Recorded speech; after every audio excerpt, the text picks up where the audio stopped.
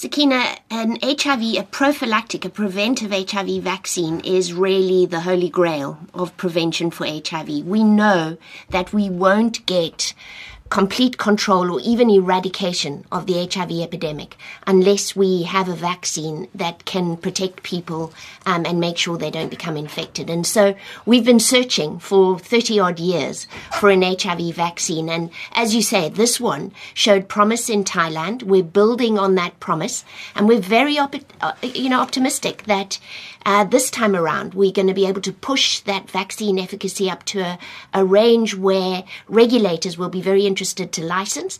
And if we can license a vaccine, we really do begin to see a game changer in the HIV epidemic. So this is a massive study.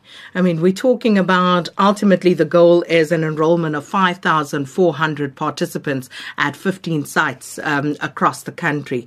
Just talk to us about that and such a large study and why that was actually decided upon as well. So, I guess it's the bittersweet concept that South Africa is one place where we can do efficacy trials, and that's because we just have such an enormous burden of HIV. And so that's the kind of the bad reason for being here. The good reason is that we can do it. We have the infrastructure, we have great expertise, and we have willing South African participants who really want to see an end to HIV. And so it needs to be this size because we're in a phase 3, which means we're looking to see, does the vaccine work? And that requires a large group of people being exposed to the vaccine, because we'll be actually counting how many people become infected by the end of the trial in order to work out how efficacious the vaccine is. So this is the reason for these really big trials.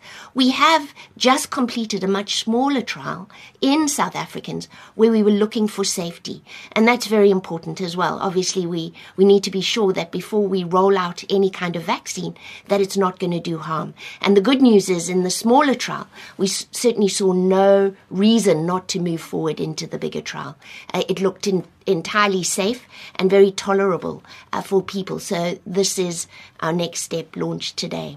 And if you think of, some years back, there was a lot of talk, there was a lot of effort and a lot of education and awareness around HIV and AIDS. And for some reason, it seemed to have dwindled somewhat.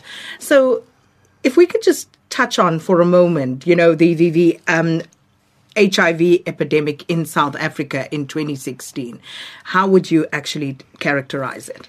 It's huge, and that's really important to say. It is a very big epidemic. In fact, the listeners should know we have the largest number of people living with virus anywhere in the world, and our country is not, the most populated.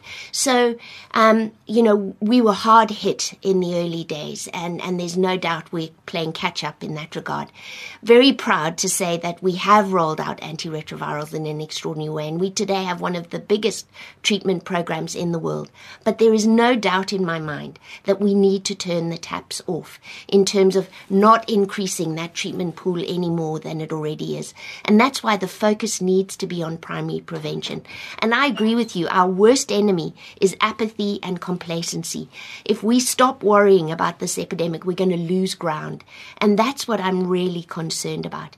And so, this is terrific to have new impetus, new excitement around a new paradigm.